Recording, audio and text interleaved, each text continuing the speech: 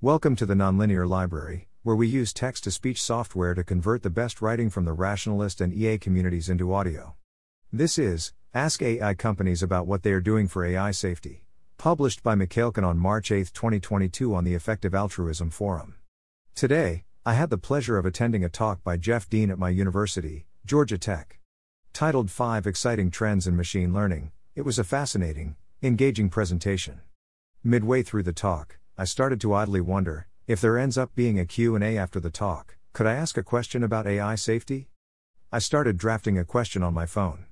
After the talk, there was in fact time for questions. The moderator took one question from one person sitting a few rows in front of me, and I wished I had raised my hand earlier and sat closer to the front. Then, the moderator read aloud 2 questions from people watching the livestream, and they asked their own question. Jeff Dean was still available for questions after the talk, however. I ended up asking him something like the following. One major focus of DeepMind is aligning ML models to follow what humans want, rather than narrowly pursuing objectives that are easy to specify. You mentioned the trend of how AI is becoming increasingly capable in general. If this continues, and if we had a highly advanced general AI and wanted to cure cancer, one solution to that objective would be to kill everyone, but that would be pretty bad.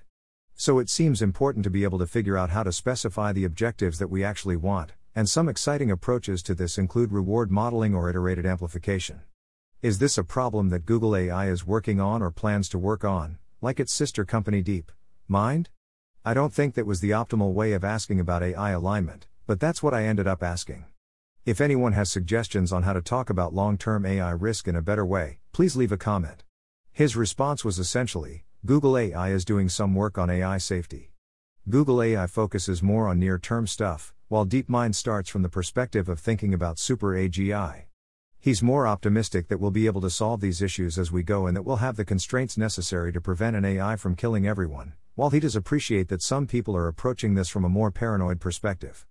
I thanked him for his thoughts.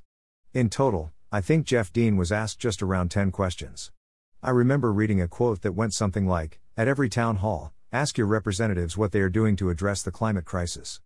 I don't know how often Jeff Dean visits universities to give a talk, but if every time, just 2 or 3 students from the local EA group asked him a polite, thoughtful question about AI alignment, I think he might pay closer attention to it. More generally, EAs in a local area may want to have a coordinated effort to ask speakers, carefully considered, questions about topics relevant to EA. Many social movements have gained traction and created change from just a handful of people raising awareness of an issue.